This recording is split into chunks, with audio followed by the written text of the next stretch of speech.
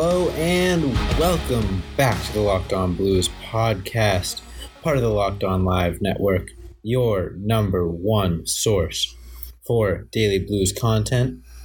I'm Josh Hyman, coming back with another solo episode today, a solo Monday episode. I guess maybe this will become a bit of a theme on this show. We'll see. Who knows?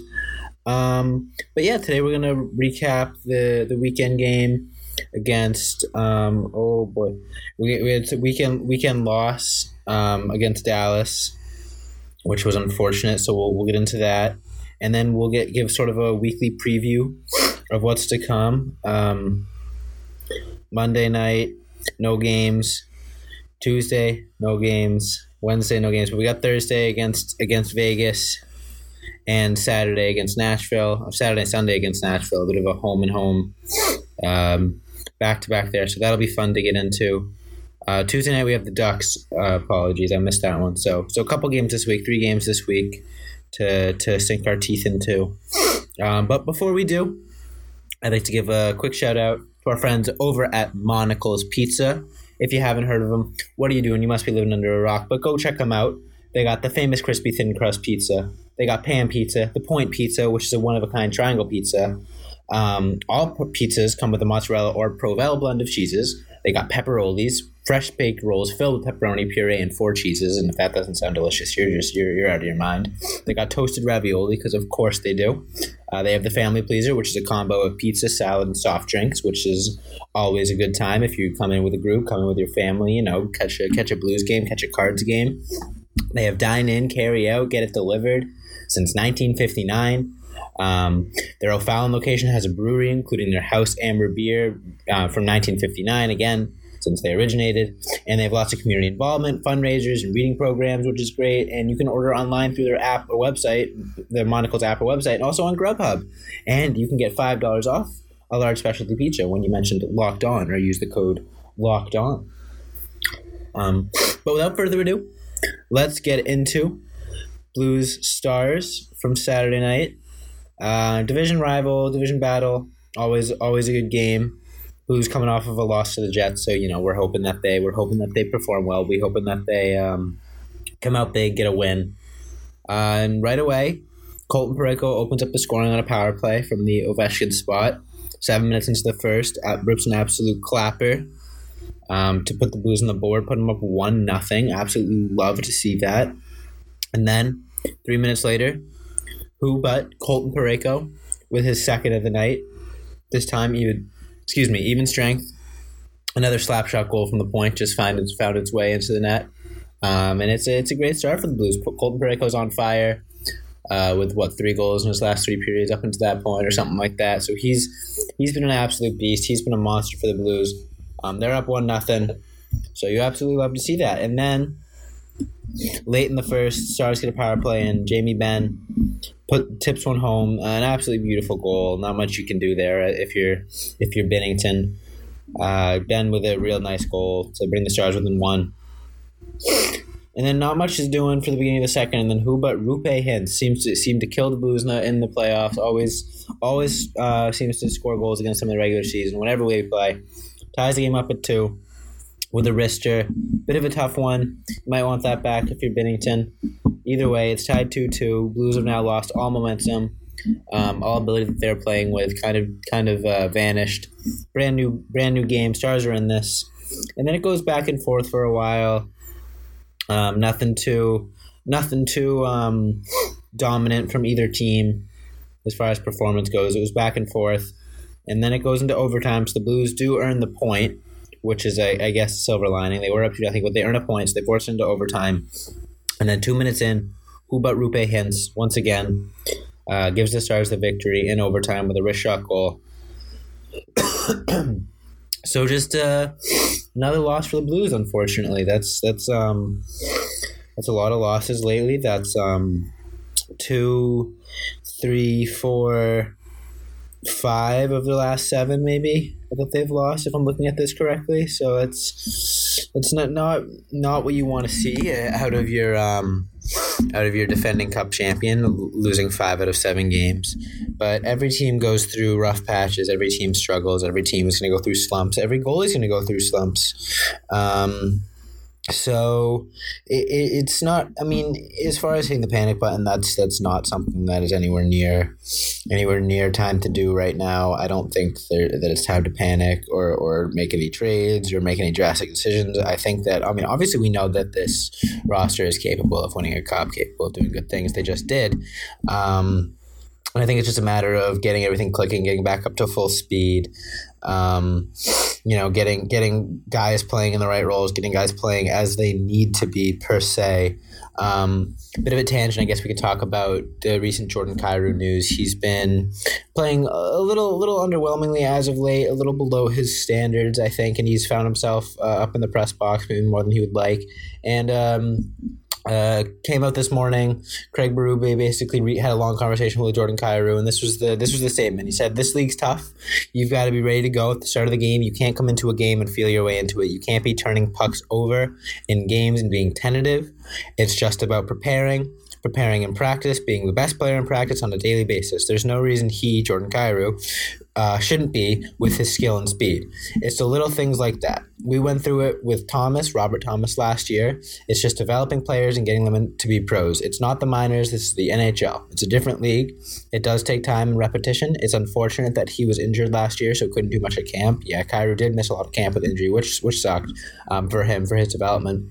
And Berube said, "So we don't have him at the beginning of the season. We have him in the middle of the season. We're in the winning business, so we're trying to win hockey games and get him to a level where he can help us win hockey games." So it sounds like they have a lot of faith in Kyrou. They really like him as a player. They really like his style. They know what he's capable of. Like I've said night in, night out, he's able to show flashes of his ability, of his skill, of his dominance, but sometimes it just seems like he's trying a little too hard, try to do a little too much, gets a little overwhelmed out there, and then isn't able to make the right play, ends up making mistakes, ends up making the wrong decision, looks skittish out there. Like I said, like Berube said, we saw it a lot with Thomas last year. We saw the flashes with Robert Thomas. We knew he was capable of greatness. We knew he could do some great things, but it just didn't end up happening. And that's the first year. He kind of just waited to break out, and then we saw it more come to the playoffs. And come this year, he really took that next step. So I think that's what we'll see with Kyrou. A similar thing where as he's getting his graces with the league, as he's getting up to speed with the league, he'll get more comfortable, he'll get more confident out there, and he'll play that winning style of hockey that Berube is talking about. But that being said, we're going to take a quick pause to hear a couple words from our sponsors, ad inserts, and then we'll be right back. All right, so we are back in action. Gonna look at some of the Blues games later this week. First one, Tuesday night, Blues Ducks in Anaheim, 10 p.m. So it's a tough game away in California. Those games are never easy. But the Ducks are a struggling team this year, 23, 26, and 7. No one really showing out in their last 5 games. Rickard Rakell leading the way with 4 points for them through the last 5. Colton Parayko leading the way for the Blues with 4 goals and 5 points in his last 5. So that's good. We could face a guy like John Gibson, who always steals the show for them. Stands on his head. They just don't give him the support. We know as Blues fans. It seems like it's always the story with Anaheim. But looking at it just from an instant glance, their power play is really rough. 14.4%, last in the NHL, compared to the Blues 25.3%, which is 4th in the NHL. And their penalty kill isn't much better, 77.3%, which is 24th in the NHL. So it seems like special teams could be a big difference in this game.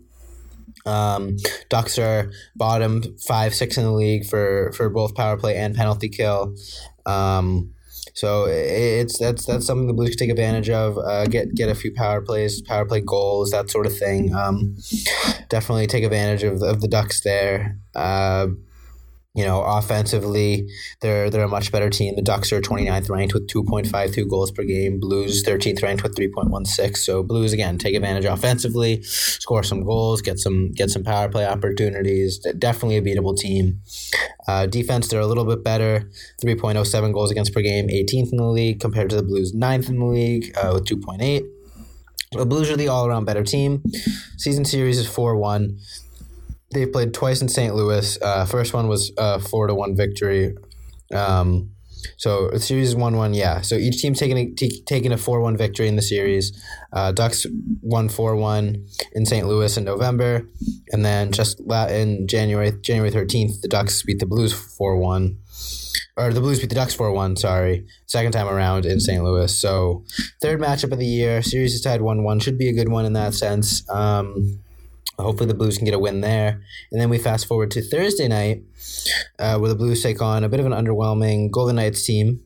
Golden Knights, their leaders are Max Pacioretty has 3 goals in his last 5, and Mark Stone has 7 points in his last 5. So they got some hot forwards coming in. Marc-Andre Fleury and Malcolm Subban are their 2 netminders. They're great. Always, they're going to be tough to beat. Subban's not having the best year, so if we see him, it could be good. But most likely seeing Fleury, who's always bound to steal the show, put on a good performance. So that could be tough. Their special teams is a little bit better, but still not great. They have the 11th ranked power play and the 19th ranked penalty kill, so still something the Blues could take advantage of. And then goals for and goals against, their offense and their defense, both middle of the pack, 14th ranked in the league for both of them. So middle of the pack there for offense and defense. So sort of just a middle of the pack team. Another late game, 10 o'clock in Vegas. Blues could take advantage of, again, another mediocre, underwhelming team. Once again, the season series is at 1-1. Blues took the first one in St. Louis, 4-2 in December, and then in January, the Golden Knights won 5-4 in Vegas in overtime. So Blues have definitely had the upper hand in terms of the season series. Let's hope that that's something that can play into effect tonight, give the Blues an advantage against Vegas. I believe, I don't know if the stat is still true, but I think Vegas or the St. Louis might be the only team that Vegas has not beaten in regulation still in its existence. I'm pretty sure it's something like that, whether maybe it's like home or away or something as well. But I'm pretty sure the Blues are the only team that have yet to lose to Vegas in regulation in Vegas's existence, which is pretty funny. It's a good stat for the Blues to have a good kind of FU in the face of Vegas. They've had so much success. It's nice to have that little leg up on them in that sense. And then we head into this weekend, and we got a wonderful home and home against our favorite Nashville Predators. Preds are 26-21-7 on the season, so not that good. They've had an underwhelming year for sure. Rene's been terrible.